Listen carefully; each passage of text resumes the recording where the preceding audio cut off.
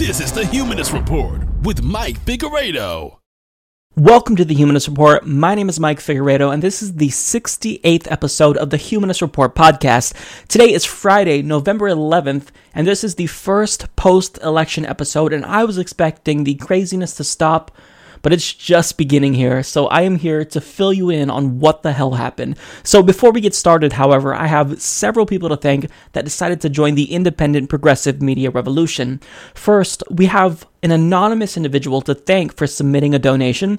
We also have to thank Carolyn Stark, Vicious Syndicate Gaming, Laura Smith, Jesse Rodriguez, Christian Ort, and Matthew Nyholt. So all of these individuals either signed up to become a member on humanistreport.com, they are supporting us through Patreon, or they simply submitted a one-time donation through PayPal. So if you too would like to join these individuals, you can visit the links down below in the description box, or if you'd like to support the show for free, you can do that easily by liking the videos that I post, or by sharing our videos, or simply by whitelisting us on AdBlock, or using our Amazon link to shop. So today's episode will be about the aftermath of the shocking conclusion to the craziest election perhaps in American history, certainly the craziest election that we'll all most likely witness. So I'll be discussing where progressives won and lost across the country, looking at ballot initiatives and which Bernie-crats won and lost. Also, I'll talk about Bernie Sanders' reaction to this mess that Hillary Clinton and Democrats created, as well as the reaction from Hillary Clinton's campaign and corporate media. And also, we'll talk about who Democratic Party loyalists are trying to blame for this disaster of an election. So all of these topics and more will be discussed. Let's go ahead and jump right in. So Bernie Sanders, let's face it, he probably wasn't too surprised that Donald Trump won. He knew that Donald Trump would be a disaster. He tried to warn Democrats and they didn't listen to him. And now they're paying for it. So Bernie Sanders is not only just back to his old self, but he's saying everything that he wants to say, and I love it. So we have Bernie Sanders on steroids. And think about this. We will never have to suffer through watching Bernie Sanders campaign for Hillary Clinton ever again. That's over. Oh, that feels good. So Bernie Sanders was asked what he thought about Donald Trump winning. Take a look. Well, for also asking questions, I talked to a top advisor to Bernie Sanders, asking him for his comment, and they said, we have nothing polite to say right now. So, if I could be a fly on the wall in Bernie Sanders' house watching this election kind of crash down in front of the Democratic establishment, I would love to hear that, because he's saying exactly what we're all thinking, right? But he doesn't want to say it publicly because he probably has some pretty harsh words. And I'm just saying for myself, I think that it's probably good that I delayed this episode because I'm still pissed. I'm angry. I'm fired up, though, more than ever.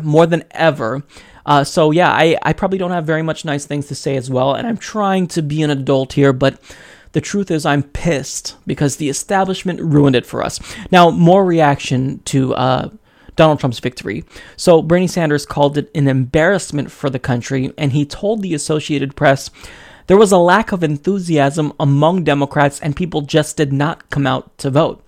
Now, he also offered this warning to Donald Trump.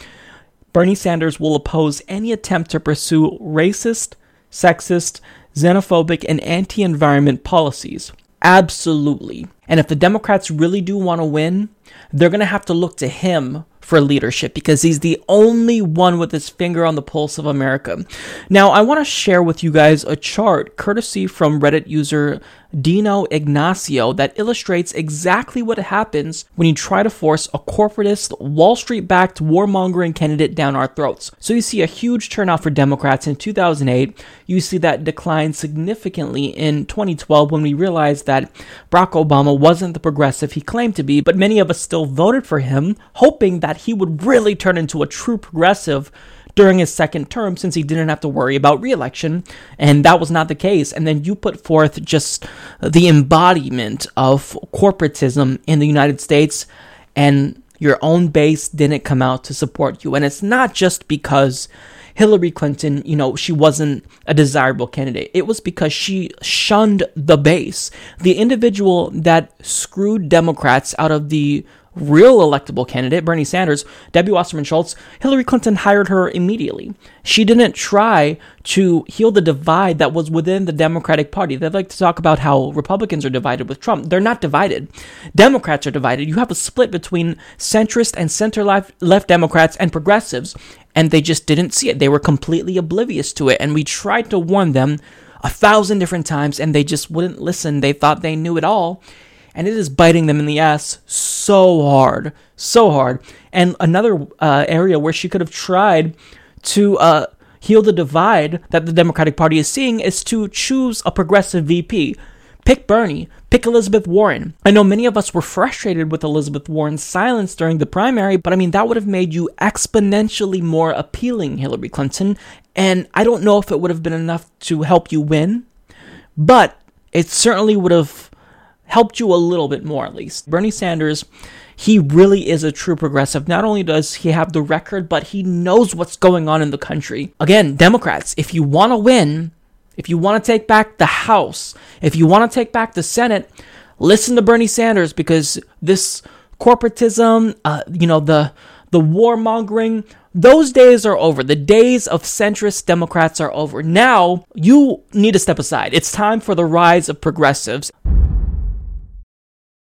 So people like Donna Brazile, Debbie Wasserman Schultz, Hillary Clinton, these are all DNC goons that you can now thank for a President Trump. Now what they try to do is they tried to rig the primary, they tried to divide the base, divide and conquer, and they didn't think it would catch up with them. They did this so they can help themselves, presumably because they would have been rewarded with a spot on Hillary Clinton's administration. Well, that backfired tremendously, and now there's hell to pay. So according to the Huffington Post, on Thursday, Democratic Party officials held their first staff meeting since Hillary Clinton's stunning loss to Donald Trump in the presidential race. It didn't go well. Donna Brazile, the interim leader of the Democratic National Committee, was giving what one attendee described as a rip-roaring speech to about 150 employees about the need to have hope for wins going forward, when a staffer identified only as Zach stood up with a question. "Why should we trust you as chair to lead us through this?" he asked, according to two people in the room. "You backed a flawed candidate, and your friend, former DNC chair Debbie Wasserman Schultz, plotted through this to support your own gain and yourself." Some DNC members started to boo, and some told him to sit down. Brazile began to answer, but Zach had more to say. "You're part of the problem," he continued, blaming Brazile for clearing the path for Trump's victory by siding with Clinton early on. "You and your friends will die of old age, and I'm going to die from climate change. You and your friends let this happen, which is going to cut 40 years off of my life expectancy." Zach gathered his things and began to walk out. When Brazile called after him, asking where he was going, he told her to go outside and tell people there why she should be leading the party.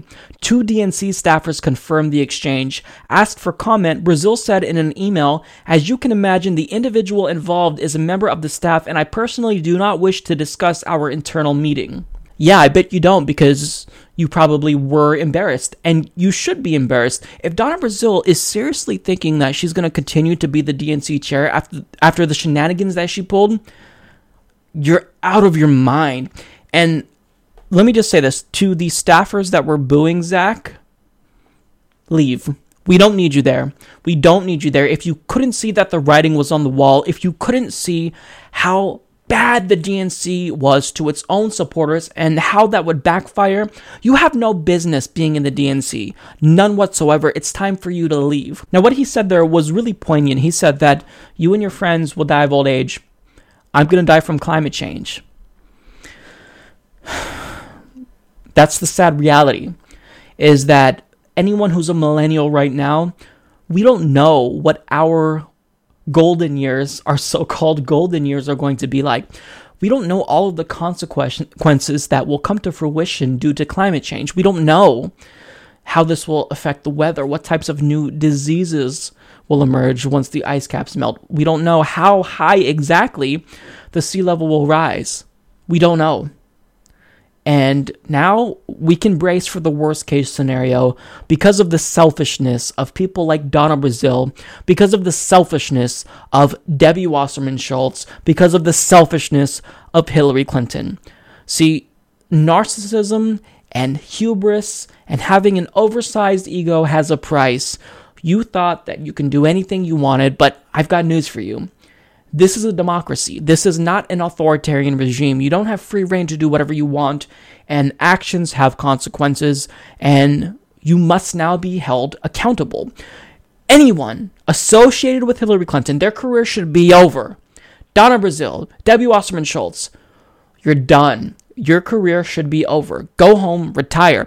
But Debbie Wasserman Schultz, she's going to continue on. Donna Brazile, she'll probably go back to CNN. No, it's time for you to retire. You messed up badly. You gave us a President Trump. That's your fault. That's on your hands. You're going to have to live with that for the rest of your life because of what you did. And the base did not come out to support your corruption. That's your fault. That's your fault. Now live with it and take accountability for it. Step down. Don't even try to run. Don't give us any bullshit about you trying to be the permanent chair, Donna. No way. You and Debbie Wasserman Schultz and Hillary Clinton should be complete and utterly ashamed of yourself. And any other disgusting member of the Democratic establishment should just be embarrassed. Their career should be over. People like Kristen Gillibrand, people like Chuck Schumer should step down and just allow for a re-election in their state. That's how disgraced they are. But they won't do that because, again, I don't think they can learn from something like this right away. It's going to take multiple defeats for them to actually see that the way that you're doing business as usual will not work. It won't work. So, thanks for Trump, Donna and Debbie and Hillary. Hope it was worth it. Former presidential candidate in 2004 turned lobbyist Howard Dean is fired up because Hillary Clinton lost, Donald Trump won, and now he is ready for a fight. So what is he doing? He is calling for a new DNC chair. Now, I agree with him. I'm on board with that because we cannot allow the corrupt Donna Brazile to be the permanent DNC chair if we ever want to win again. So he's calling for a new DNC chair, but the problem is who he wants to be the new DNC chair. So, whose name is he putting in the ring? His own. So, The Hill explains, Howard Dean announced Thursday that he will run to be chairman of the Democratic National Committee for a second time. The Dems need organization and focus on the young, need a 50-state strategy and tech rehab. I am in for chairman again, Dean tweeted Thursday afternoon. No. No. No. No. No. No. No. No. No. Hell no. No. No. Your time is up, Howard Dean. Okay, you were one of the biggest cheerleaders for Hillary Clinton, and you made an ass of yourself during the 2016 election cycle. What are you thinking? What are you thinking? Do you want Democrats to never win again? We don't like you.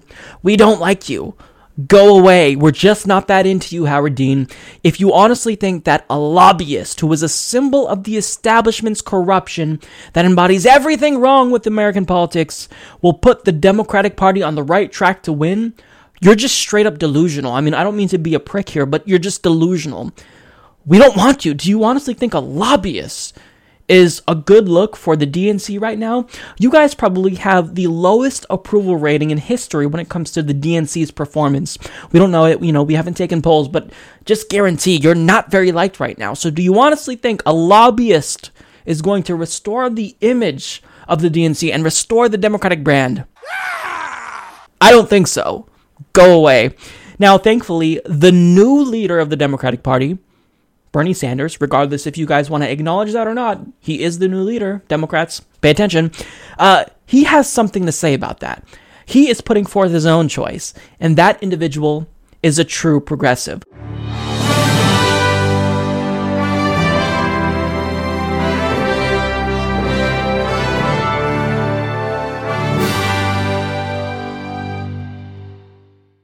So according to The Hill, Senator Bernie Sanders is endorsing Representative Keith Ellison of Minnesota to be the next chairman of the Democratic National Committee. Ellison, the first Muslim elected to Congress, was an early supporter of Sanders during the primary bid. Now, here's the best part of the story. Keith Ellison is down, he would do it.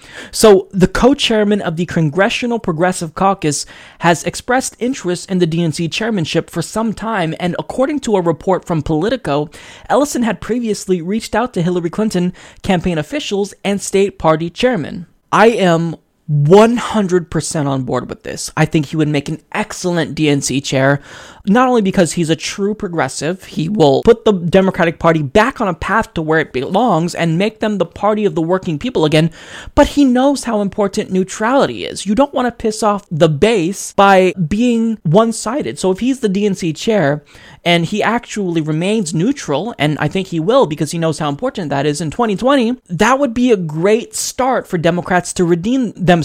And also, he has foresight that nobody else had. Take a look. All I want to say is that anybody, from the Democratic side of the fence who thinks that, who's terrified of the possibility of President Trump, better vote, better get active, better get involved, because this man has got some momentum, and we better be ready for the fact that he might be leading the Republican ticket. Next, I know you don't believe that, but I want to go on to Keith Ellison. This would be a phenomenal choice. This would be a great start. This would make me more inclined to join the Democratic Party again, because I'm currently an independent and I'm going to stay there unless there's a true progressive to vote for in 2020. Keith Ellison is a huge step in the right direction. Make him the DNC chair. There should be no question about this. Keith Ellison must be the new DNC chair if you guys want to win. Now, you can help. There are petitions that you can sign. I will put links to Bernie's petition and an additional petition from Move On. Sign that petition. We need to make a lot of noise now and let the Democratic Party know that we're done with corporatist Democrats. Put forth a progressive like Keith Ellison, and you may get us back. But until then, I'm voting green again in 2020 unless you guys do the right thing. Give us a progressive and make the DNC actually progressive. Allow them to be neutral again. Don't just bias it in favor of the candidates that you like because they will be more aligned with your corporate donors' interests. Not acceptable. Keith Ellison would be a perfect DNC chair. Never gonna get it, never gonna get it, never gonna get it, never gonna get it, never gonna get it, never gonna get it, never gonna get it. So, political pundits in the corporate media just can't comprehend why their candidate lost, especially after spending months colluding with her and doing propaganda for her and trying to attack and destroy her political opponents. They just can't fathom it. How the hell could she have lost? Well, there's one so-called progressive who knows who to blame. And Rachel Maddow is claiming that there is a very clear person or persons who we have to place blame on for the success of Trump. She states, well, it is what it is. People go into this eyes wide open, Maddow said during MSNBC's election night coverage. If you vote for somebody who can't win for president, it means that you don't care who wins for president. And Chris Matthews chimed in saying, that's what I think. So I'm going to give Rachel Maddow and Chris Matthews a really hard pill to swallow. You ready? You're wrong. So when you look at turnout trends among Democratic voters throughout the years, it's clear that Hillary Clinton's own base just didn't come out to support her. And that's because they don't want to support a corrupt establishment stooge of Wall Street that loves war. And not only is Rachel Maddow and Chris Matthews wrong for making this statement, but they actually owe Jill Stein and Gary Johnson an apology. But here's another fact that will blow their minds. Without Gary Johnson and Jill Stein there to act as a buffer between Hillary Clinton and Donald Trump, do you know what would have happened? Donald Trump would have won by an even larger margin because the people who supported Gary Johnson, they're conservative. Most of them were either independents or were conservatives who did not support Donald Trump. So without Gary Johnson, they probably would have voted for Donald Trump. So Gary Johnson helped Hillary Clinton in many ways, and that's why many Republicans were saying, look, if you vote for Gary Johnson, that's a vote for Hillary Clinton. Don't do it. So Gary Johnson is not to blame. Now, when it comes to Jill Stein, she also helped, not hurt Democrats. Because, you know, you could blame her for splitting the vote between liberals, even though she only got 1% of the vote. And we know this wouldn't be an issue. But Hillary Clinton She just depressed the base. She wasn't an inspiring candidate, even though you guys tried to tell us that she was inspiring and tried to force us to be inspired by this corporatist. She wasn't an inspiring candidate, so the base stood home. However, Jill Stein gave many liberals someone to vote for. So when we voted for Jill Stein, do you want to know what else we did? We went and we voted in down-ticket races. And it is the case that, yes, I did vote for Green Party candidates on down-ticket races too, but I also voted Democrat. I kind of went back and forth and looked at the candidates, and I voted for either Green or Democratic candidates. So what I did was I voted for Jill Stein for president, and I voted for Ron Wyden for the U.S. Senate. I voted for a Democratic House member as well.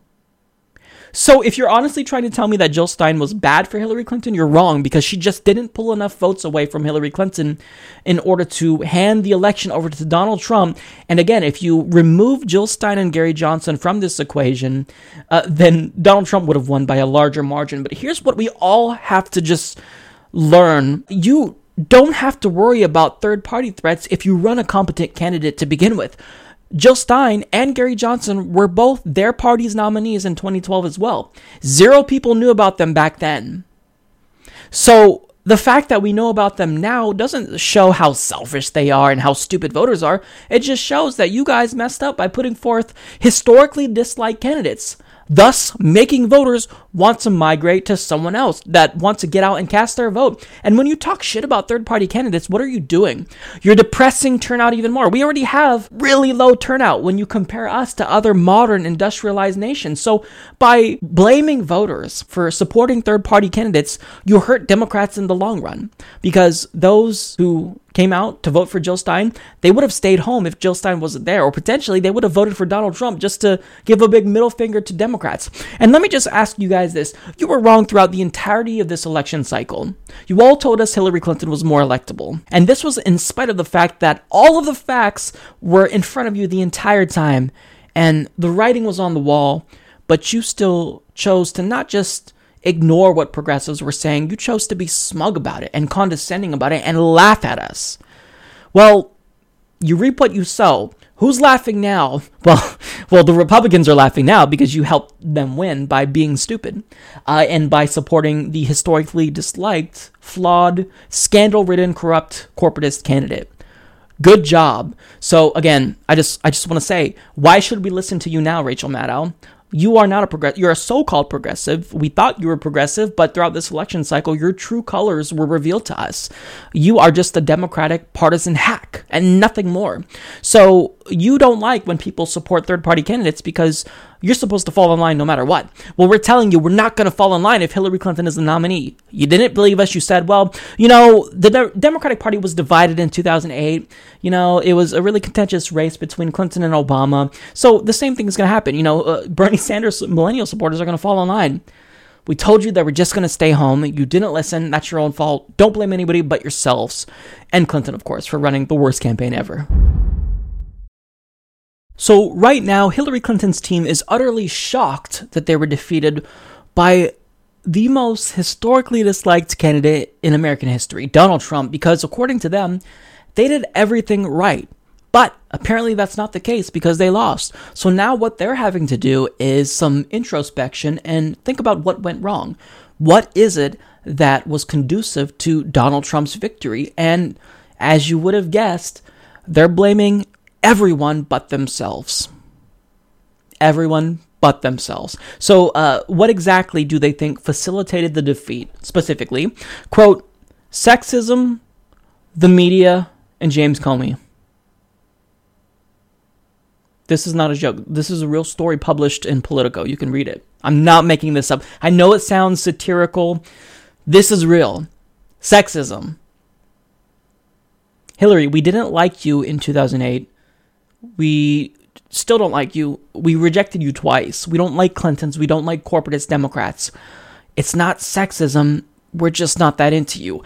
And for you to complain about the media is the most ironic thing ever. Did you not realize that your donor is Time Warner? They're your 9th largest donor, and they own CNN and MSNBC, and they were doing propaganda for you.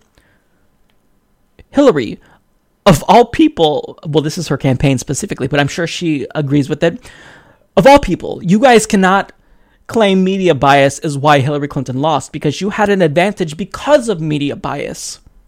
Yes, it is the case that the media is responsible for Trump partially because they gave him $2 billion in free coverage, but they gave you a lot of coverage as well, Hillary Clinton, in comparison with Bernie Sanders, and your coverage was very good. I mean, yeah, you were held to account sometimes, but overall, you had CNN's Chris Cuomo literally lying to the people, making up laws saying you're not allowed to go through the emails of John Podesta that were released by WikiLeaks. We have to do that. So you have to listen to what we say is in there, and we're telling you there's nothing in there.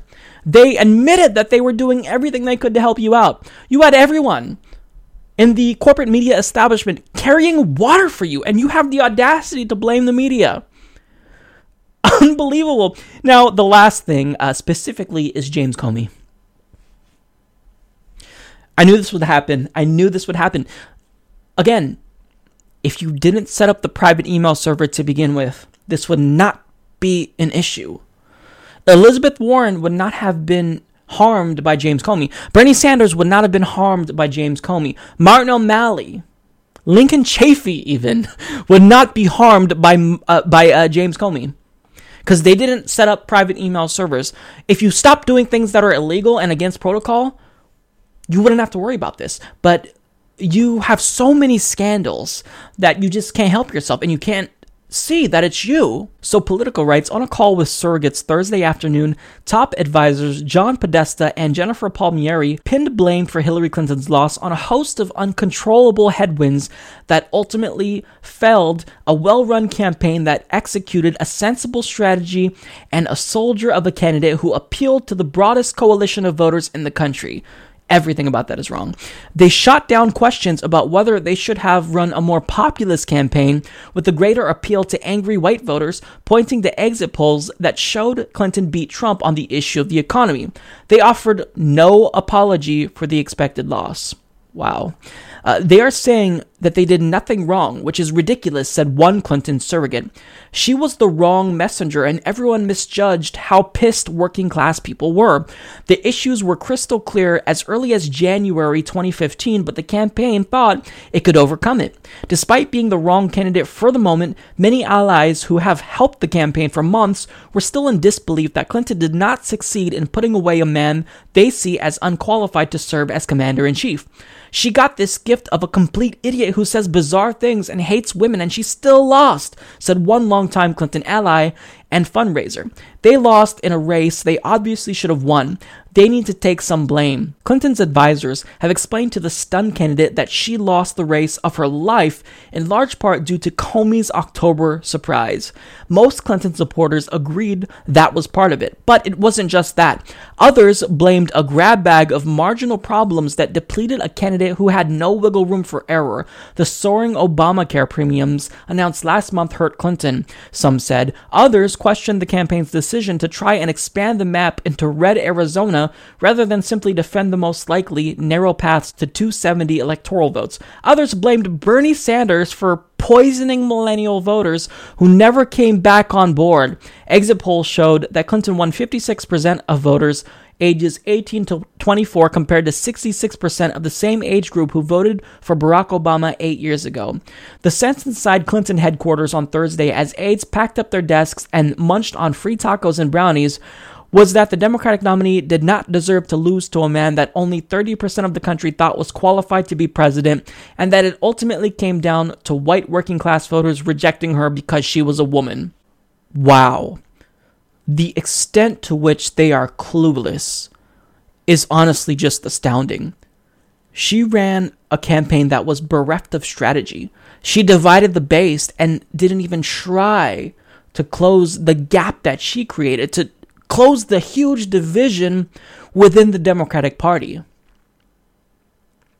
And do I even need to say it? She was just corrupt. She was corrupt. You have the Clinton Foundation. You have her accepting hundreds of thousands of dollars from every single special interest in existence. You have her giving these paid speeches to Wall Street and refusing to release any of the transcripts for them. Not even one. Unbelievable. Now, credit to any of the Clinton surrogates and allies who actually admitted that she just did a terrible job. But the fact that the people closest to her are thinking that it was due to sexism or the media or James Comey, it's honestly baffling to me. I don't know how anyone could be this clueless. And certainly if you are this clueless, you don't deserve a job in politics. It's time for you to retire and do something else. Join the working class, get a job at Taco Bell. Politics just isn't for you. If you can't see why Hillary Clinton lost when it's crystal clear, you have no business directing anyone's campaign. You have no business commenting on politics. And what could have been the easiest victory, what should have been the easiest victory in Democratic history. You lost to an orange clown because of your stupidity. And now you're not even willing to look in the mirror and see, what did we do wrong? It wasn't us. It was everybody else. I mean, this is exactly how you characterize the entire Clinton campaign. If you don't like me, it's not me. It's you. If you're not with me because, I'm going to support my donors, then you're the one with the problem. You're sexist. You're a Bernie bro. Again, I'm just honestly, I'm reading through this, and I read through it multiple times now, and I'm just shocked. This has to be satirical. These people who ran a historically bad campaign actually think that they did nothing wrong. They thought that they put forward a, quote, soldier of a candidate. They won't apologize for their loss, and they think that they did everything right. You can't do anything but laugh at that level of stupidity. Wow. I am winning. So obviously, the presidential race was not the only thing to look out for on Tuesday, because across the country, there were many losses for progressives, but we also had some wins. So first of all, I want to talk about the losses so that way we can end on a more positive note, because I think that's what people need after this crazy election. So first and foremost, the fact that Republicans control the House and the Senate and the White House now is a huge loss for progressives, because whatever regressive policies that they want to implement, they can now do so with little institutional checks on their power. And they also will control the Supreme Court now, perhaps for 3 to 4 decades. So if it is the case that Ruth Bader Ginsburg, for example, steps down, we have now perhaps a 6-3 split on the Supreme Court, which will be devastating for generations. Now, also, Colorado voted on a single-payer healthcare system. This was a ballot initiative, and this was big because it could have been a model for the rest of the country, and this was defeated. It lost. So this was really sad to me, because if it were the case that Colorado passed this, well, maybe we would see a domino effect. I mean, Colorado was a maverick when it comes to pot legalization, and now we see many more states legalizing marijuana across the country. We now have 8 states, I believe, that have legal recreational marijuana. So if they got the ball rolling with single-payer healthcare, with a single-payer healthcare system, and they showed us that it worked, you would no doubt see it across the country in many other states, and I think that support for a national single-payer system would increase, but unfortunately, this was defeated. Now, also, other prominent Bernie-crats lost their races. We had Misty Snow lose the Senate race in Utah, and the one that probably hurt the most was the fact that Zephyr Teachout was defeated. So, President Obama took the district that she was running in both the 2008 and 2012 elections, and we were expecting her to pull off a win, and unfortunately that didn't happen because turnout was so low for Democrats. It was depressed because you had someone at the top of the ticket that wasn't inspirational. Now, the reason why we care so much about Zephyr Teachout is because she was an individual that had the potential to maybe run for president, and she's a true progressive, so this was a tough one to swallow, to know that she lost. Now, the biggest loss, I think, of the night was the fact that Green Party presidential candidate Dr. Jill Stein did not receive 5% of the vote. They only pulled in approximately 1%. So that means that they will not receive federal matching funds. So the hopes that we can build a Green Party and help them win more down-ticket races is now dashed. If there was any election where we could have got the Greens to 5%, it was this election, and they pulled in 1%. People just aren't willing to risk it and vote third party. They would rather stay home. So that was really disappointing. Now let's get to the wins, because there were some very big victories that we all need to celebrate. Tammy Duckworth, a real progressive, is now a U.S. Senator. She defeated Mark Kirk, who is just a gigantic idiot. So this is a phenomenal win for progressives. Also, Pramila Jayapal and Jamie Raskin are now members of the House. And these are true progressives. Again, phenomenal win. Now, down-ticket Green Party members won seats in state legislatures across the country. They won in California, in Florida, in Michigan, in Minnesota. So even though Dr. Jill Stein did not reach 5%, we do still see the Greens growing, albeit much slower than we wanted or hoped for. Now, when it comes to Maine, they voted on an initiative to include ranked choice voting in their state. So you wouldn't be accused of spoiling the election if you voted third party. That passed. So in Maine, we are going to see ranked choice voting, no more arguments against third-party candidates, and this could really elevate the Green Party. So this is a phenomenal win, and I was ecstatic when I found out about it. Now also, marijuana won big in this election. So it was on the ballot in 5 states to be legalized for recreational use, and it won in 4 out of the 5 states. So pot is now legal in California, Maine, Nevada, and Massachusetts, and it's already legal in Oregon, Washington, Alaska, and Colorado. So we have 8 states where you can get high and not have to worry about being arrested. This is phenomenal. Now, additionally, medical marijuana is now legal in the state of North Dakota, Montana, Arkansas, and Florida. Now, this is just a no-brainer. It should have been legal already, but the fact that they're moving in that direction is great, and it really shows that recreational marijuana is kind of making it easier for medical marijuana to become legal in these really anti-marijuana states. So in the end, with every election, you're going to win some, you're going to lose some. Overall, I'd say the result of this election was a disaster. We had various wins here and there that helped to lessen the blow, but let me just say this. Progress moves in one direction, and that's forward. So you may have some setbacks, but that's not going to change the fact that the future generation of this country, we are against corporatism. We're in favor of pot legalization. We're in favor of protecting the rights of disadvantaged groups. So if you are disappointed now, just know that we're going to win big in the future, and we're not alone. So many people look at America and see we're behind in so many different ways. We're behind when it comes to our healthcare system and whatnot.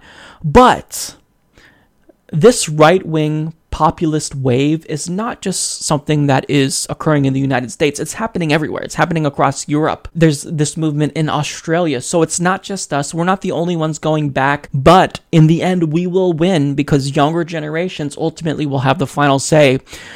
My only hope is that it's not too late when it comes to issues like climate change. And unfortunately, I think that will be the case because all they can do is kind of filibuster progress for now.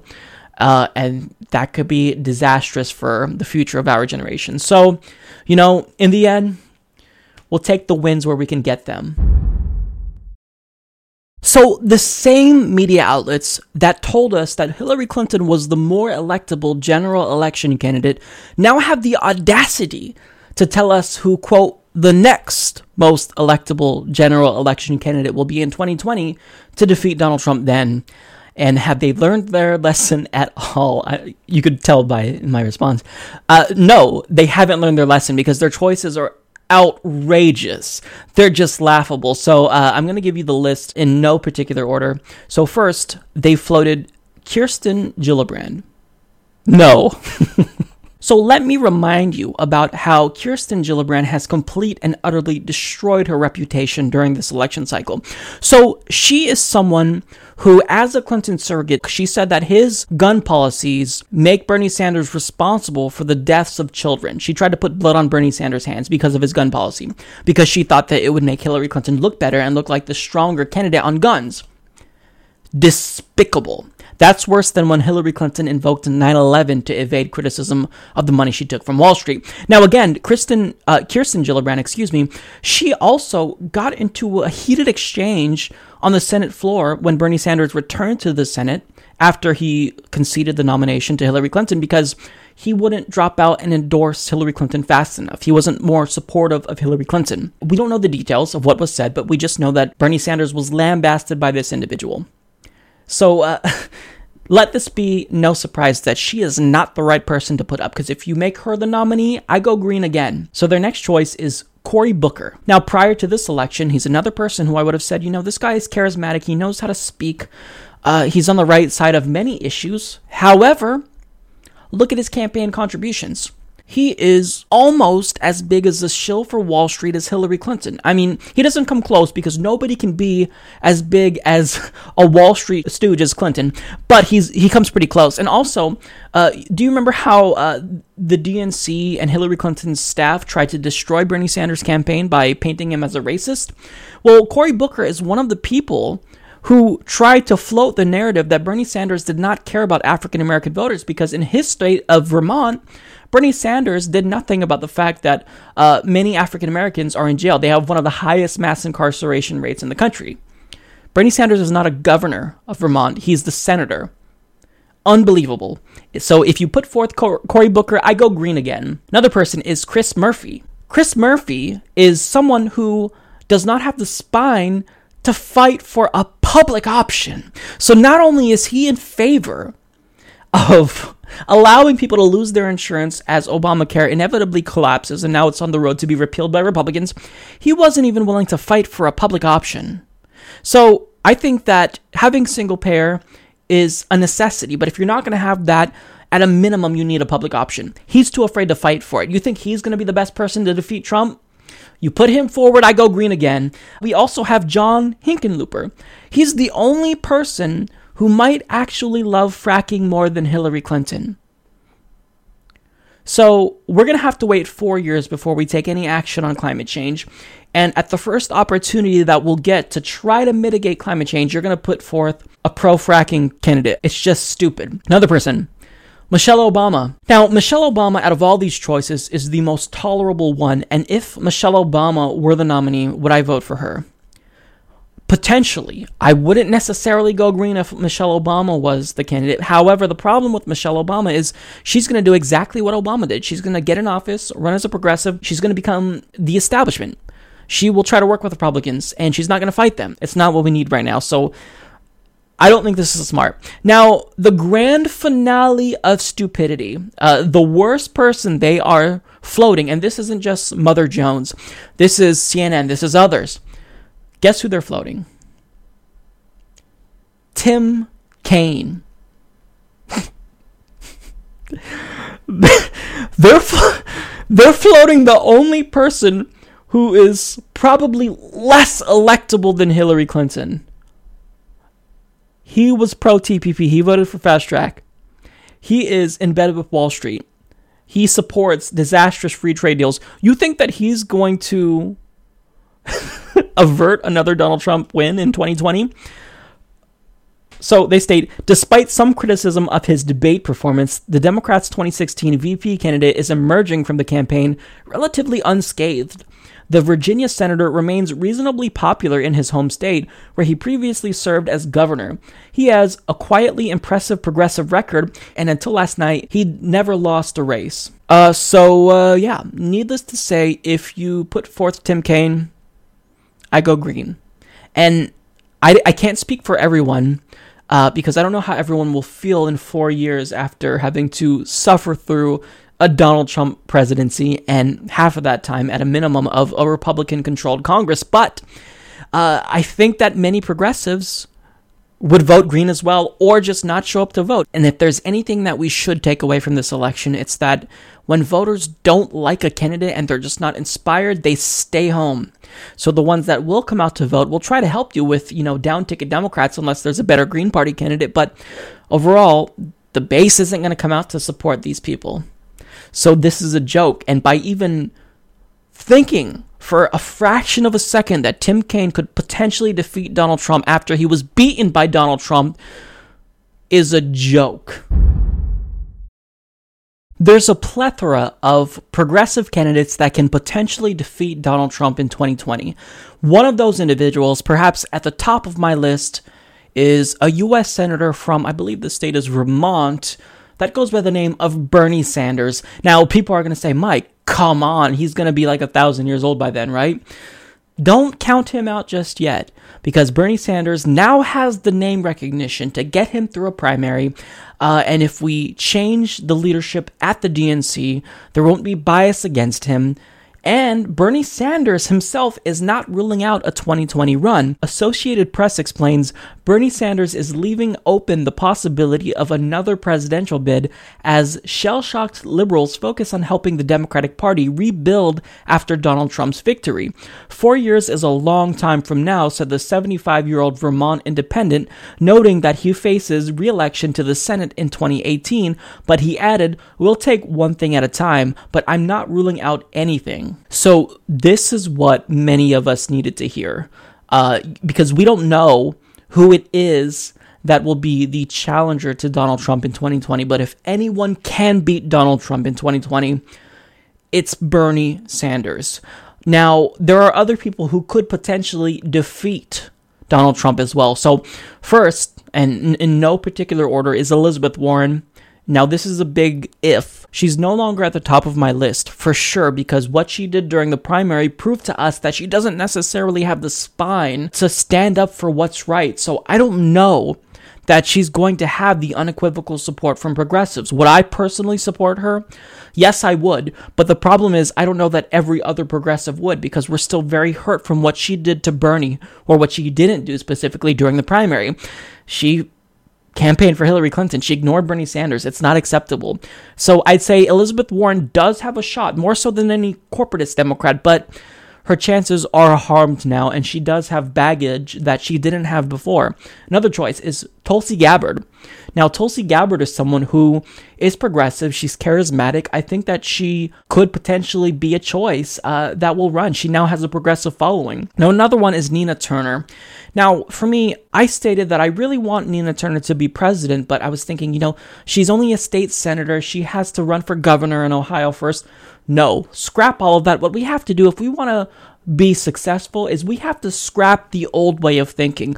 Donald Trump won with zero political experience. So gone are the days where you need experience, where you have to, follow the same route as all the other presidents. You have to be a senator and maybe a governor. No, those days are gone. If Nina Turner wants to run, regardless if you become governor or not, you can run. All you need to do is convince the American people that you're on our side.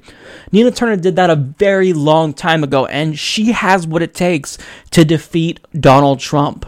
Now, also, Senator Jeff Merkley from Oregon. He's the only senator with the guts that endorsed Bernie Sanders. And if he decided to run, I think he could win. Now, we have also Keith Ellison. Keith Ellison was one of the first people to come out and endorse Bernie Sanders, and he might actually be the new DNC chair if Bernie Sanders has anything to say about it, but he's someone who is a progressive. He has the entire progressive movement behind him. He could win. Another one, Raul Grijalva. Yes, I'm going to pick another Bernie. Don't think about how charismatic the candidate is. Think about what America is looking for. We're looking for someone who is not the status quo, who's not the norm.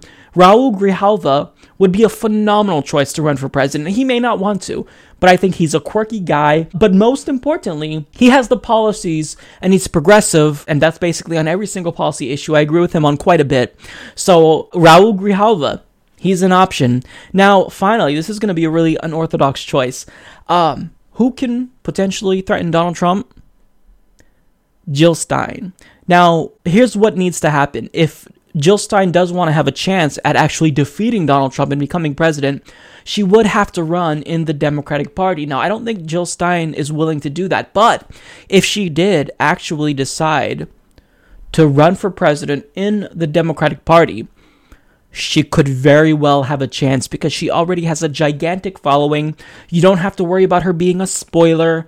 And Jill Stein, I agree with her on 99.9% of the policy issues. So I think that if she were to run, she could win. And she already has these intricate policies that will help us defeat ISIS, that will help us move towards renewable technology. And yes, her goals are very ambitious, and they're going to try to do to her what they did to Bernie Sanders and say, this is all just so unrealistic.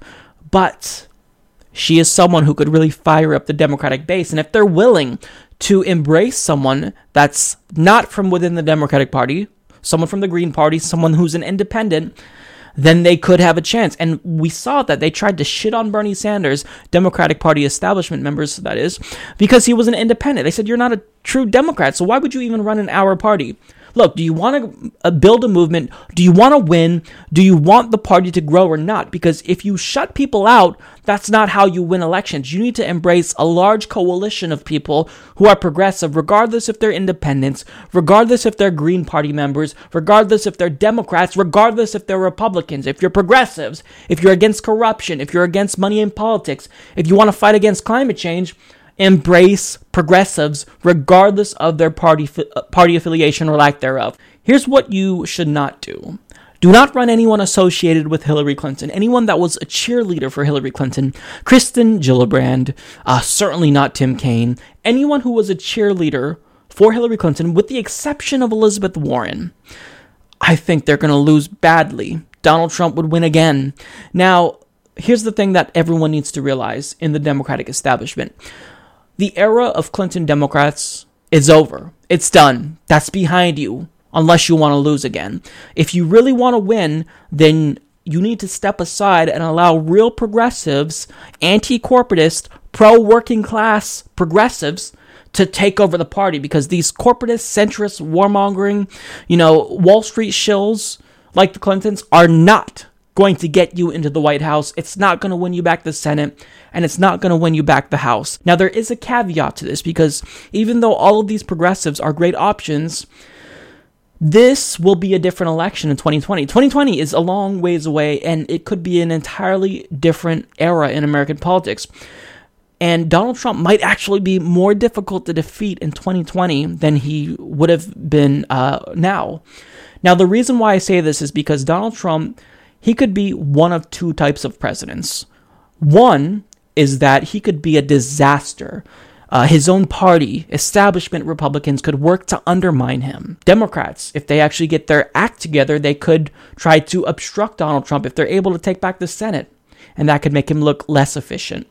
He could just prove to everyone that he's the blithering idiot that he really is and just be a disaster. He could do things that really are just not acceptable to the American people. If he really does try to ban Muslims from entering or exiting the country, it's going to hurt him, I think. So that's one way that would make Donald Trump more easy to defeat. If he is going to be the way we all think he is going to be and the way we're all expecting him to perform. But here's what I fear now. Donald Trump could potentially be more of a threat in 2020 than he is now, because he's given the keys to the White House with not just the House, but the Senate as well. So when he gets in, he could pass anything that he wants to. He has all branches of government on his side.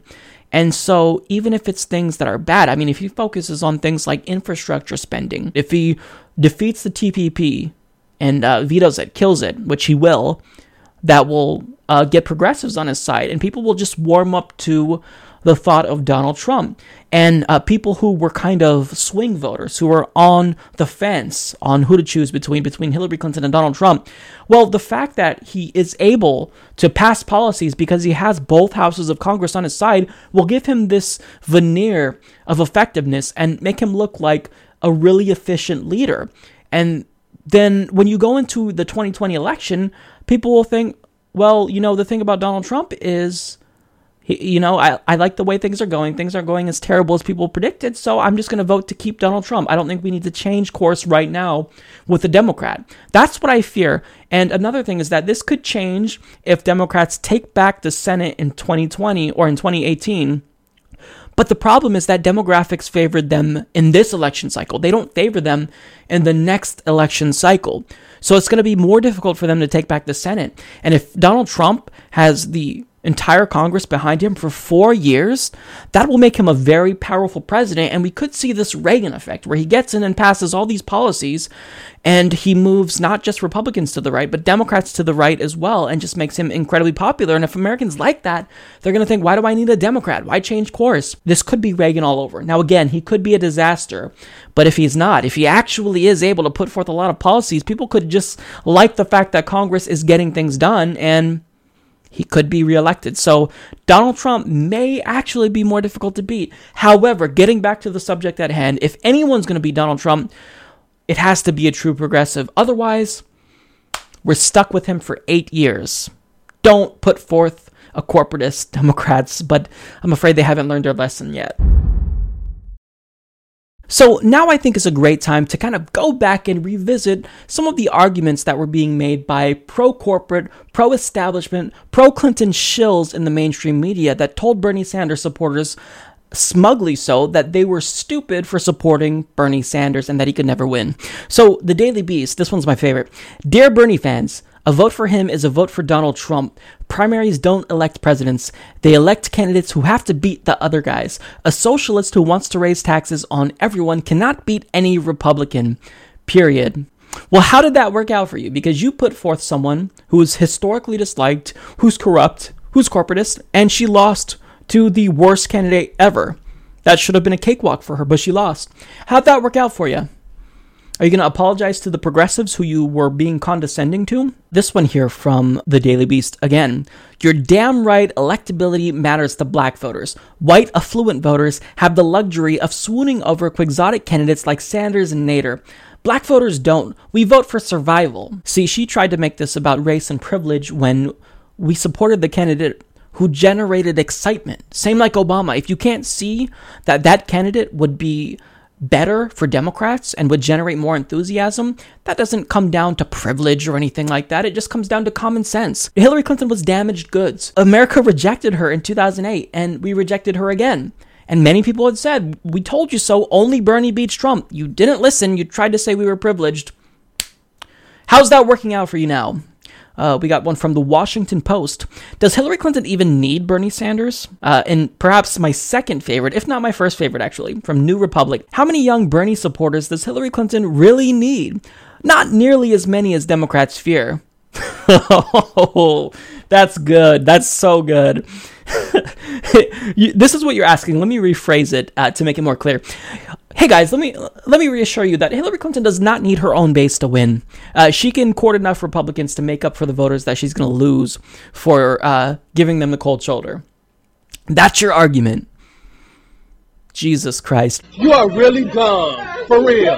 Newsweek says, ignore the Bernie bros, Hillary. She took your advice. She ignored the Bernie bros and anyone who supported Bernie Sanders and progressives, and look where it got her. The base did not come out to support her. So, good job. That was great advice.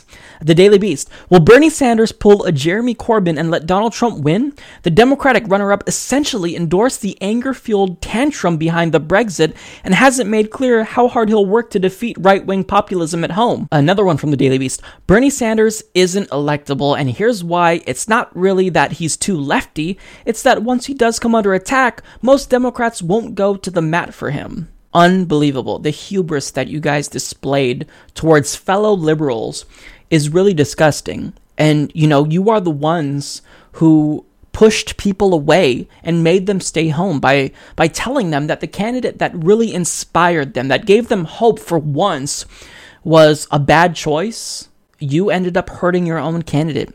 And she probably never would have won to begin with. She just has too much baggage. She's disliked for a reason, guys. She's corrupt. And we were saying it all along, and you didn't listen to us. So I hate to be the one to say I told you so, but we all told you so, actually. All progressives told you so, and this is the way you treated us. This is the way you shot us down. Your smugness is now making you all look like fools.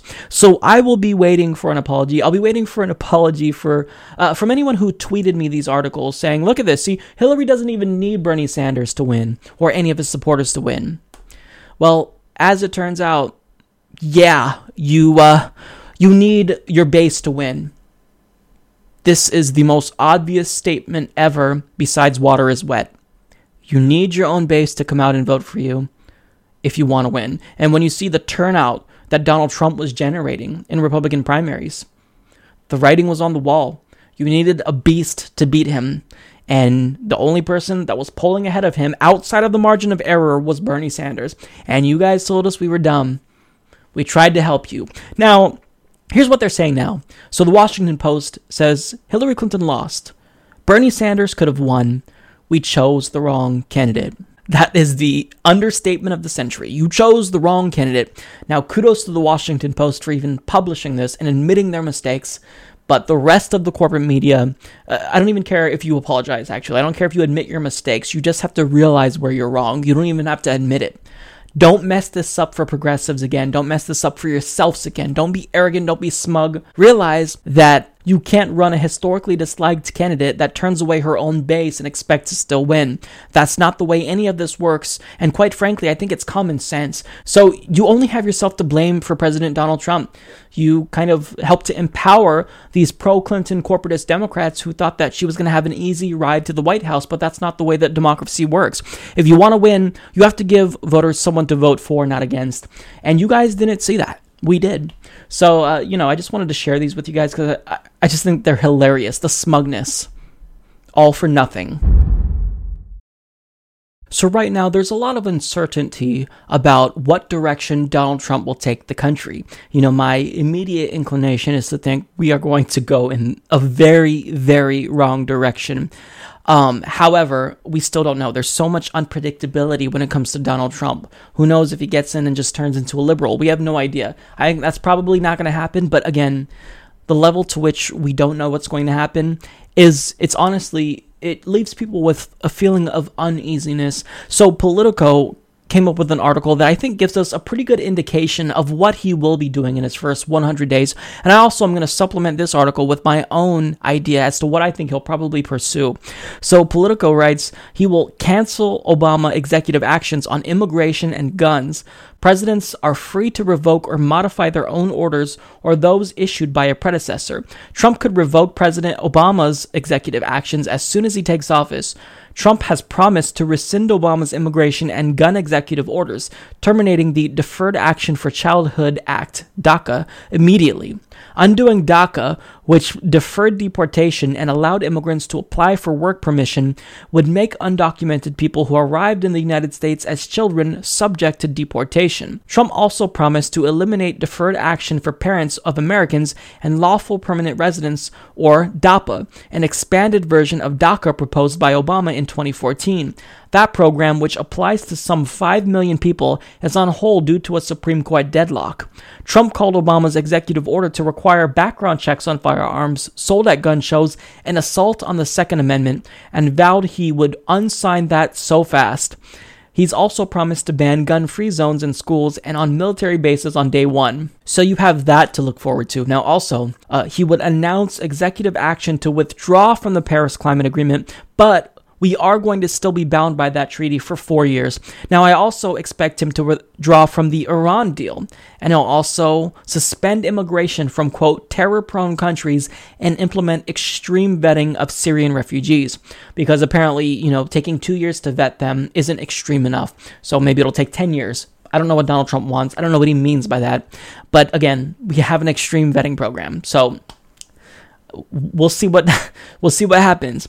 He'll also most likely reject any attempts to revive the TPP, and he stated that he plans on renegotiating NAFTA, and the Canadian Prime Minister has stated that he is also willing to do this with Trump. Now, according to PolitiFact, he would also impose tariffs.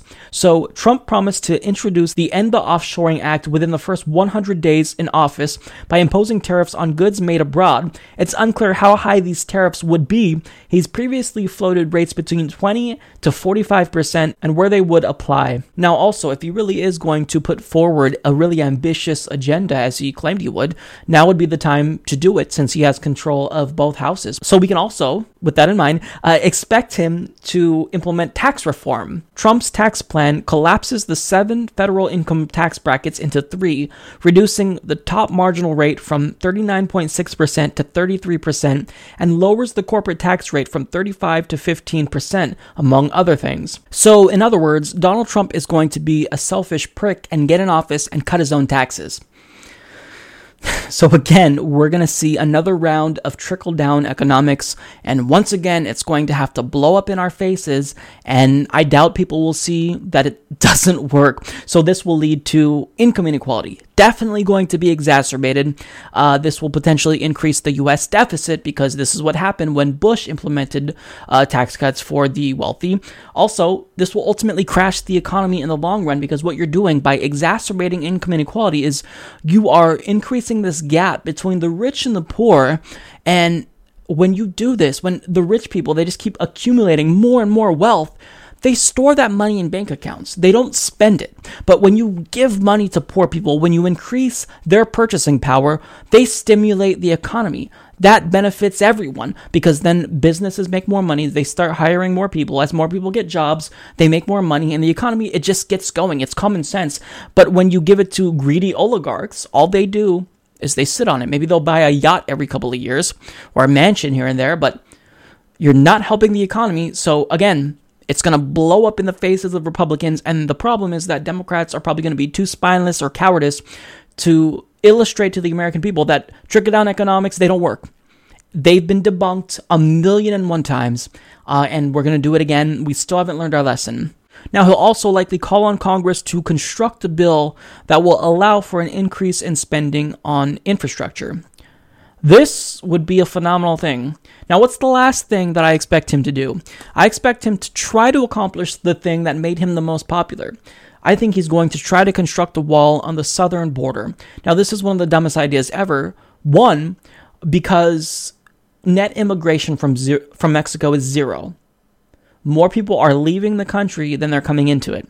And furthermore, this is a waste of money, because not only would this increase the debt and be just ridiculously expensive, but not everyone comes through the United States illegally through the border. Many of them overstay their visas, and it expires, and then they're therefore illegal immigrants. So the wall is one of the dumbest ideas ever, and I'm someone who's not necessarily a fiscal conservative, but this is just not a good way to spend the money. I think that we can take that money and spend it on healthcare. We can spend it on things to benefit the American people, but because it'll make, little conservatives feel better, they'd feel more safe with the wall there, even though it wouldn't do shit, then we have to go through with it. That xenophobia is part of what made Trump really an appealing candidate, and right-wing populism is turning people into idiots, because all they can do is talk about fear. I mean, Republicans all the time, they talk about how, Democrats and liberals, they're the weenies, right? They're the whiners. No, you guys are, why do you need a wall? We do not need a wall. When immigration from Mexico is net 0, you don't need a wall. So, I mean, go ahead, explode the deficit, and then complain about it later. We're going to blame this on you. So whatever. Now the question is, how the hell is he going to get Mexico to pay for it?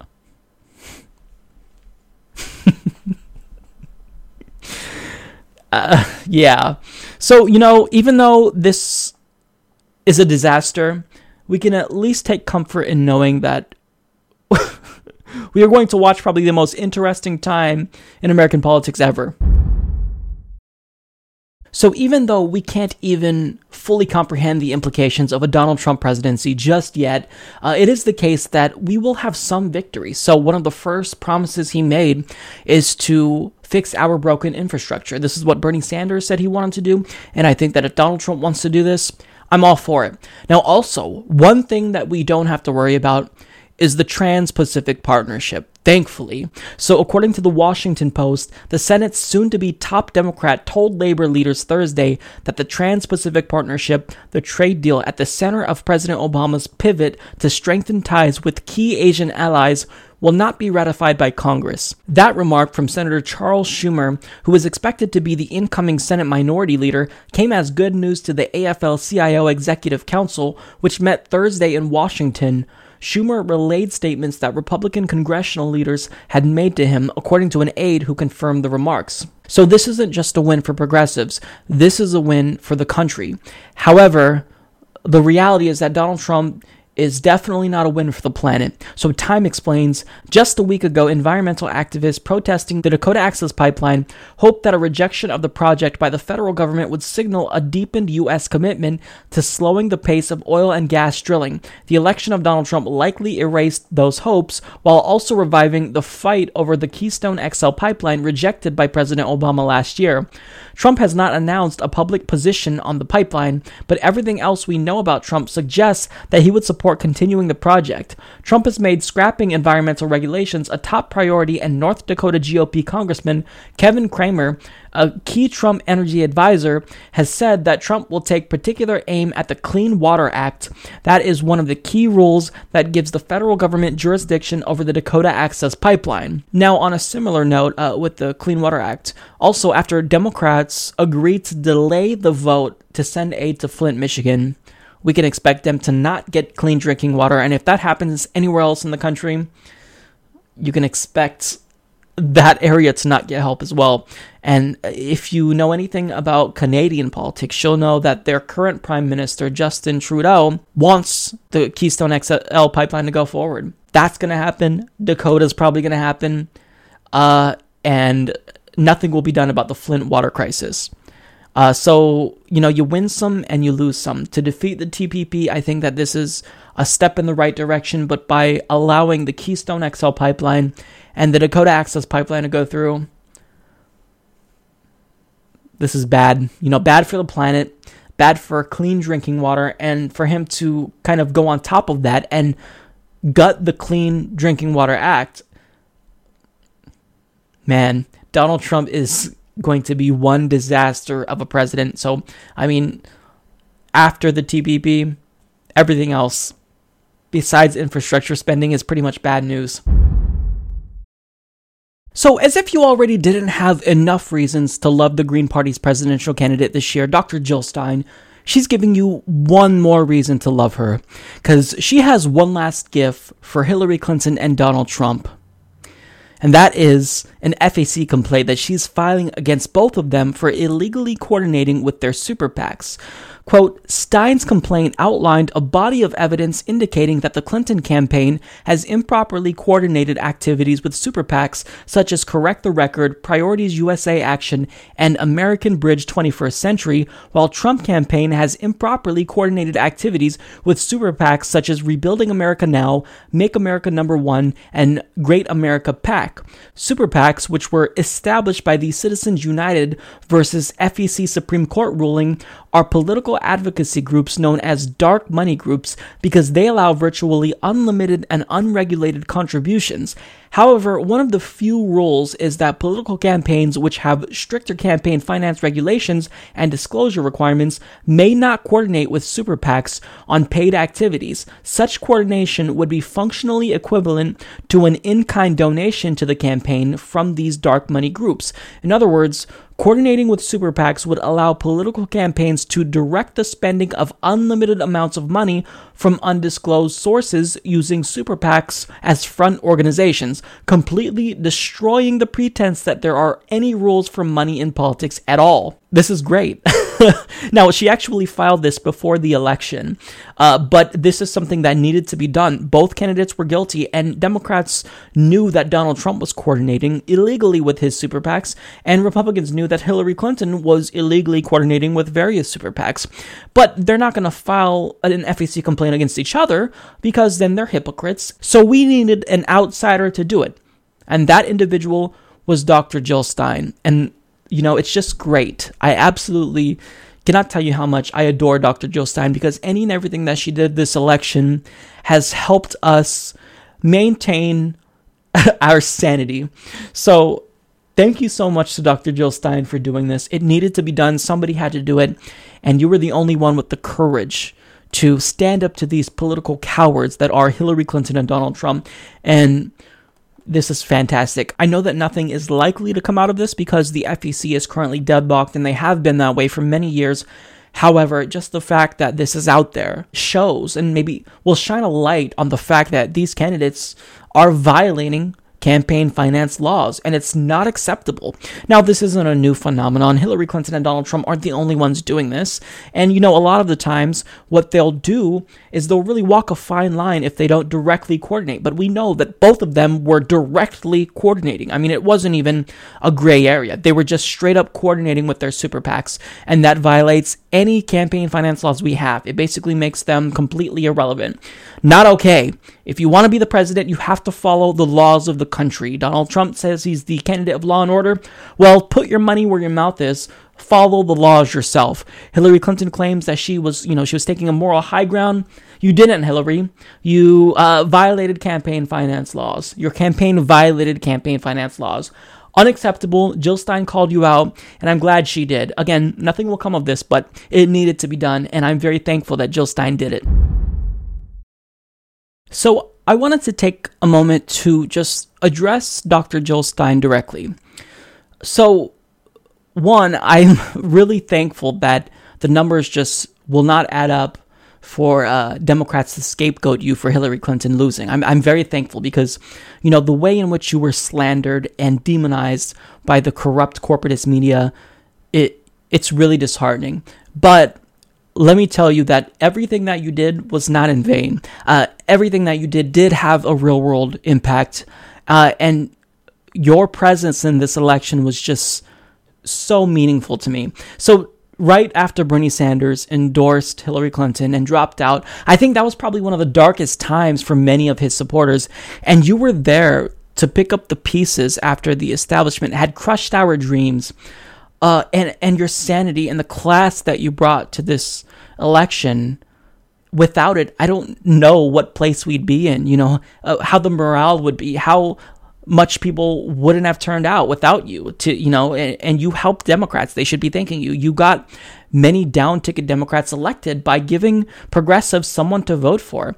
And you gave me hope that if there isn't someone within the Democratic Party that's going to represent my interests, I have somewhere to turn. And I don't care if Democrats say that voting for you was a wasted vote. I don't regret my vote for you at all. In fact, I'm proud of it. It was probably one of the best votes I've ever casted because by voting for you, I got to vote for a true progressive, and I've never been able to do that before. So I just really wanted to take a moment of time just to thank you because what you did, it wasn't for nothing. You had a tremendous impact. You increased the morale of progressives everywhere. And honestly, I feel like, we owe you a lot of gratitude. And what you did for progressives was very meaningful to me. So, thank you.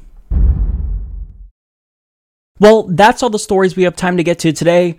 This has been a crazy, crazy week, and I am happy to announce that I have finally got some sleep. I was able to sleep. I slept till 2:30 p.m., so I'm really sorry that this episode was late.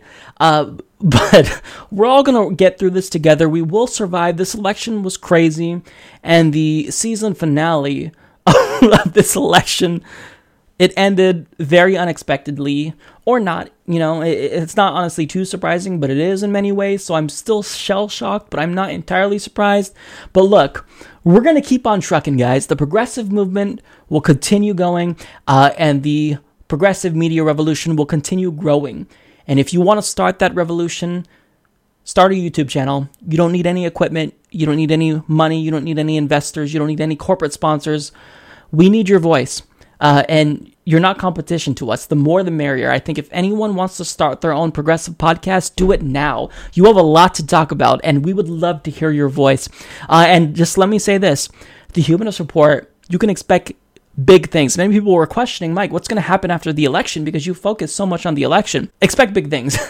So I am planning on expanding the show in many different ways, and the gears are turning, and I'm more fired up than I've ever been before. So my goal is to expand the show. Stay tuned, because the Humanist Report, we have nowhere to go from here but up. And the progressive movement, we may have lost right now. We lost the battle, but we will win the war. Thanks for tuning in. Have a great week.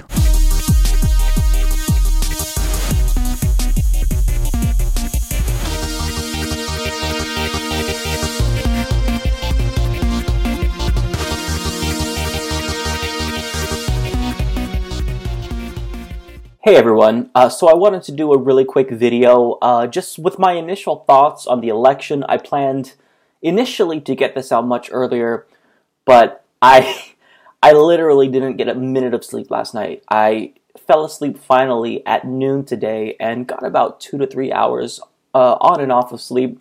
So I feel like a zombie, and I'm going to postpone the new episode of the podcast until tomorrow because initially I was going to get up early, film today, but I didn't get any sleep, and I figured that I would be a lot more effective as a communicator if I waited until I was a little bit more well-rested, but nonetheless, I still do want to give you my reaction. So my initial thought was, wow, this election, what we witnessed was honestly one of the biggest political upsets in American history, if not the biggest political upset in American history. From the very beginning, everyone expected Hillary Clinton to be the inevitable president of the United States. Democratic Party loyalists and Democratic establishment members made jokes about it. Everyone really underestimated the threat that was Donald Trump. And now we have a President Donald Trump. Let that sink in. President Donald Trump. How strange is that? I don't even know what to make of this. President Trump. We not only gave him the keys to the White House, but we gave him the House, we gave him the Senate, and we gave him little institutional checks on his authority. That's scary, but I want you to know that we're all going to be okay. We have to calm down, and if politics is too much for you, I want you to turn off the computer, turn off the television, go for a walk, play video games, because it's not worth affecting your mood. You shouldn't allow yourself to become depressed or have anxiety or literally have panic attacks over this election. It's not worth it. And I think that your mental health is more important than anything else. So just take the time that you need. If you're really stressed out from this election cycle, then disengage. But know this. We have American political institutions that have existed for centuries, and they are set up specifically to prevent people like Donald Trump from ruining the country. So even though we're going to take several steps backwards when it comes to the economy and social issues, we will rebound from this, and we will emerge as, I think, a stronger unit that will give Democrats and Republicans hell if they don't wake up. So that's what I want to say first. So the initial thing that we want to do is figure out who's culpable. Why is it the case that Hillary Clinton was defeated? She was ahead in the polls. All of the media was effectively on her side. They were carrying water for her. You had comedians basically making jokes at people who were against her. So how the hell did she lose in spite of this advantage, in spite of having the Clinton machine? Here's what I initially thought would happen. I thought that everyone would point at Jill Stein and Gary Johnson and say, I told you so. I fucking told you so. If you vote for third party, you split the liberal votes, and then you hand the election to a Republican. That's not what happened. That's not what happened. We had Gary Johnson, the more conservative third party candidate. He's a libertarian. He pulled in more votes, and he took votes away from Donald Trump. Jill Stein actually got people to come out and vote and possibly help Democrats pick up the seats in the House that they did and gain the Senate seats that they did. So if anything, we should be thanking Jill Stein and Gary Johnson right now from keeping Trump from having an even larger blowout. Now, other people will want to blame this on sexism. Well, we just weren't ready for the first female president. No, that's not it. We were. Many of us were. Many of us were. And I think that if you would have had Elizabeth Warren run in the beginning, she would have beat Donald Trump handily. If you would have had any other competent, less corrupt Democratic member run, I think they would have beat Donald Trump handily. I think there are a few Democrats that would have lost to Donald Trump. Hillary Clinton is one of the few. Now, also, James Comey. Should we blame James Comey? There are some articles saying, yeah, James Comey, he made this surprise announcement and it kind of hurt Hillary Clinton. Well, regardless if that is or isn't the case, we have to blame Hillary Clinton for having the private email server to begin with. You can't expect to do things that are suspicious to the American people and not expect there to be consequences. So regardless if James Comey's intentions were in fact to influence the election, We have to blame Hillary Clinton for creating the scandal in the first place. Do you know who James Comey could not reopen an investigation for just 11 days before the election? Bernie Sanders. You guys told us that he wasn't electable. Many articles said, if you vote for Bernie Sanders, you are handing the election to Donald Trump. Yeah? Well, how'd that work out for you? Now another, Russia, WikiLeaks. Should we blame WikiLeaks? No, they're being objective. They are putting information out there for the American people to read to make a more informed choice. Should we blame Bernie Sanders? No. Bernie Sanders, they're lucky. They're so lucky. They should be thanking Bernie Sanders and apologizing to him after they rigged the primary against him. He didn't have to go and endorse Hillary Clinton. He didn't have to act as a surrogate, but knowing how much of a disaster Donald Trump would be, he decided to swallow his pride and do what he didn't want to do and endorse and support Hillary Clinton. So who is it that we can actually blame? If you read my article in the Huffington Post that was published like about a month ago, I said if Trump wins, blame Clinton. That's who we should blame. Now, don't get me wrong. The Democratic Party establishment and Debbie Wasserman Schultz, they're also culpable. But Hillary Clinton, as a seasoned politician, she should have known better. You can't snub your fucking base. You can't snub your base, Hillary Clinton. You can't literally demonize the supporters of a very popular candidate like Bernie Sanders and call them Bernie bros and put forth a sexist narrative and smear him unfairly and then play the victim and say that he's running a dirty campaign. You can't do that. You can't do that and then rig the primary and collaborate with Debbie Wasserman Schultz to disadvantage Bernie Sanders and create media narratives that would smear him. And make it so that way you'd be the more easily electable candidate in the primaries by moving red states forward and having those first and having closed primaries and having superdelegates. You can't do shit like that. And you didn't even try to unify the party. You didn't even try, Hillary. You didn't even try once. You could have selected Elizabeth Warren. We were all angry at her for her silence during the Democratic primary, but you would have swayed a lot more people. You chose Tim Kaine, the worst possible choice. You then decided to start courting neoconservatives.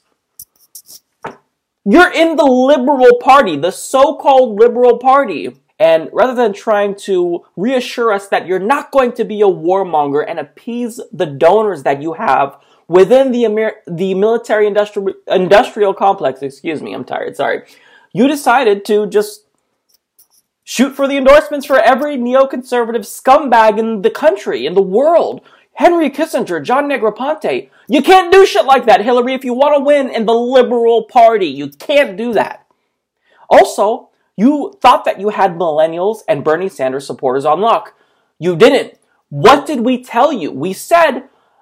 I said, many of us will support Hillary just to defeat Donald Trump, but not all of us will. And I think you're really playing with fire here because a big enough portion will not come out to support you. So it's not that, we cast our votes for Jill Stein and that cost you the election. What happened overall is your own base was depressed and didn't come out to support you. You did nothing to turn that around. And at a couple of months before the election, maybe like a month and a half before the election, you saw that 1/3 of millennials are voting third party, and all of a sudden you had to do a 180 and stop courting neoconservatives and start trying to actually get millennials to come on board. And what do? You pander. You get Katy Perry and Lena Dunham to do propaganda for you. As if we are that superficial, as if that would resonate with us more than the actual policy issues. And when it did come to the policy issues, you trotted out Bernie Sanders as a prop and plastered free college tuition everywhere. Hillary, we don't believe a single fucking word you're saying. We don't believe a single word you're saying. Had you championed that policy from the beginning of your campaign, we'd believe you. But the only time you start talking about free college tuition was when you realize you're losing with millennials. Again, complete and utterly clueless. And this was just a historically bad campaign. Democrats played with fire and they got burnt. And they made their bed, they lied in it with Hillary Clinton, and now we're all fucked because of them. We all have to deal with a Donald Trump presidency and a Republican Congress and Supreme Court now because of the Democrats and their narcissism and their arrogance and their decision to snub their base because they wanted to fight against the candidate that would work against the interests of their corporate donors. You should be ashamed of yourselves. And you did all of this while claiming to care about women and LGBT people and people of color and undocumented immigrants and Muslims. But you took a gamble with their lives. You took a gamble. You claimed that you cared about them, but yet you ran a shitty campaign. You divided the base and didn't do a single fucking thing to reunify them. That has consequences. Actions have consequences. You lost because you ran a shitty campaign. Bernie Sanders was beating Donald Trump on average by a 10-point margin. A 10-point margin. That's, if you all don't know, that's outside of the margin of error. You were within the margin of error. It could have gone either way. Now, again, I was shocked. I expected Hillary Clinton to pull out a win. I didn't think it would be a landslide. I didn't, especially after the James Comey announcement. I knew that it was going to be relatively close, but I wasn't sure. I thought ultimately Donald Trump would be defeated, but lo and behold, to no one's surprise, fear is not a viable electoral strategy. Here's one thing that I want Democrats to realize, and if you want to be a politician that's successful in America, this is what you have to realize. If you want to win an election, you have to give voters something to vote for. You can't expect to win based on what they're voting against. See, Hillary Clinton and the Democrats and Democratic strategists, so-called strategists, said, the ultimate political mobilizer for liberals will be Donald Trump. They will come out in droves to defeat Donald Trump. No, that's not how this works. Give us something to vote for, not against. If we're not inspired, we just stay home. We just stay home. That's it. We stay home. Many demographics stayed home. Many demographics who came out to support Obama in 2008 and 2012 stayed home because they weren't inspired by Hillary Clinton. She thought that she had every single core demographic of the Democratic Party on lock. African Americans, Latinos. You didn't, Hillary. You didn't. And your hubris cost you this election. The hubris and the arrogance of the Democratic Party cost them the election. Yes, Republicans are crazy, but simply being less shitty, simply being the lesser of two evils will not make you electorally successful. Get that through your thick skull. As someone who is one of Hillary Clinton's biggest critics on the left, I want to say this. Hillary, if you would have actually tried to really tune into voters and not just pursue the office because of your own narcissism, you could have had a chance. What we saw today with your concession speech was the Hillary Clinton that we saw in the 1990s. We saw the Hillary Clinton, for a snapshot of a second, who tried to fight for universal health care. We saw the Hillary Clinton who was just genuine and said, look, this is going to take me a long time to get over it. Your campaign slogan was, I'm with her. I want you to be with us, Hillary Clinton, because you're an elite. You don't need people to be with you. You're going to be fine. You have millions of dollars. You have hundreds of millions of dollars. You're going to be okay. It's the American people who are the ones that need to know that you're with us. So your campaign slogan, if anything, should have been, I'm with you. And furthermore, before that, it was, I'm ready for Hillary. That's what people were saying. I'm ready for Hillary. That's not the way this works. Okay, I legitimately do feel bad for Hillary Clinton. As someone who, again, who's her biggest critic on the left, I feel bad just on a human level because she really wanted this. This is something that she dedicated every single day of her life fighting for, to build up her resume for the last 15 years, maybe 2 decades. She did everything she could to possibly prepare, but what she doesn't realize is that you're not entitled to that position, so it doesn't matter how much you prepared. And if you were Secretary of State and a senator, if the American people don't feel as though you're going to fight for them, they're not going to support you. So this isn't, we don't live in a monarchy where we just appoint people with popular last names such as Clinton or Bush to the office of the presidency. We don't do that. So if you really want to be in the White House, you have to earn it. And you don't earn that by building your resume and, being someone who is an establishment insider. You do that by convincing the American people that you're with them, and your record shows us that you're not with them. Now, that's not to detract from the good things that you have done in your career, but by and large, Hillary, You changed after you became First Lady. The minute you became a senator, some things that you were in favor of stopping, like the bankruptcy bill, you flipped and you supported once you started taking corporate money. You showed us that you were corruptible, and that's not acceptable. We don't want that, okay? Obama betrayed us when he got in office and proved to us that he was corruptible. We didn't look at his campaign contributors. We did that this time. We're not making that mistake ever again. We did that with you, Hillary Clinton, and realized, well, you're not with us. You're not with us. You're with your donors, and we know you're going to get in office and do the bidding of your donors. Now, on just a personal note, I wish nothing but good things for Hillary Clinton. I hope that she can take this time to recover. I hope that she looks out for herself and takes time off and just spends time with her family, spends time with her grandchildren, and just can relax. You're going to be okay. You have millions of dollars, okay? And I get that this was a defeat. I get that it hurts. I get that. But because of your arrogance, we all are now going to suffer. And again, I should have no sympathy for Hillary Clinton after what she did, after the way she conducted herself, after the way she colluded with the DNC to rig the primary against Bernie Sanders. I should have no sympathy, but I do. I feel for humans. Even though she is a multimillionaire, even though she's an oligarch, she is a human being, and I do feel bad for her, just on a personal level. Now, the conclusion is that Democrats, if you want to play with fire, you're going to get burnt. We told you Bernie Sanders was the more electable candidate, and you basically laughed in our face.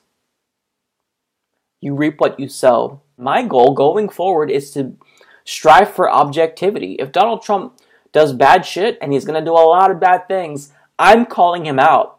If Donald Trump does good things, then I'm going to commend him for it. I'm going to commend him for it. That's what we're supposed to do. We're supposed to strive for objectivity if we really do want to be closer to the truth.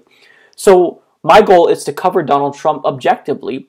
So in the end, what's the main takeaway? Well, I'll get to my post-mortem analysis. I'll try to have that up tomorrow. Throughout the week, I'll be posting segments about this election and what went wrong. And I think that if you've been watching the Humanist Report, my analysis will not really be much different.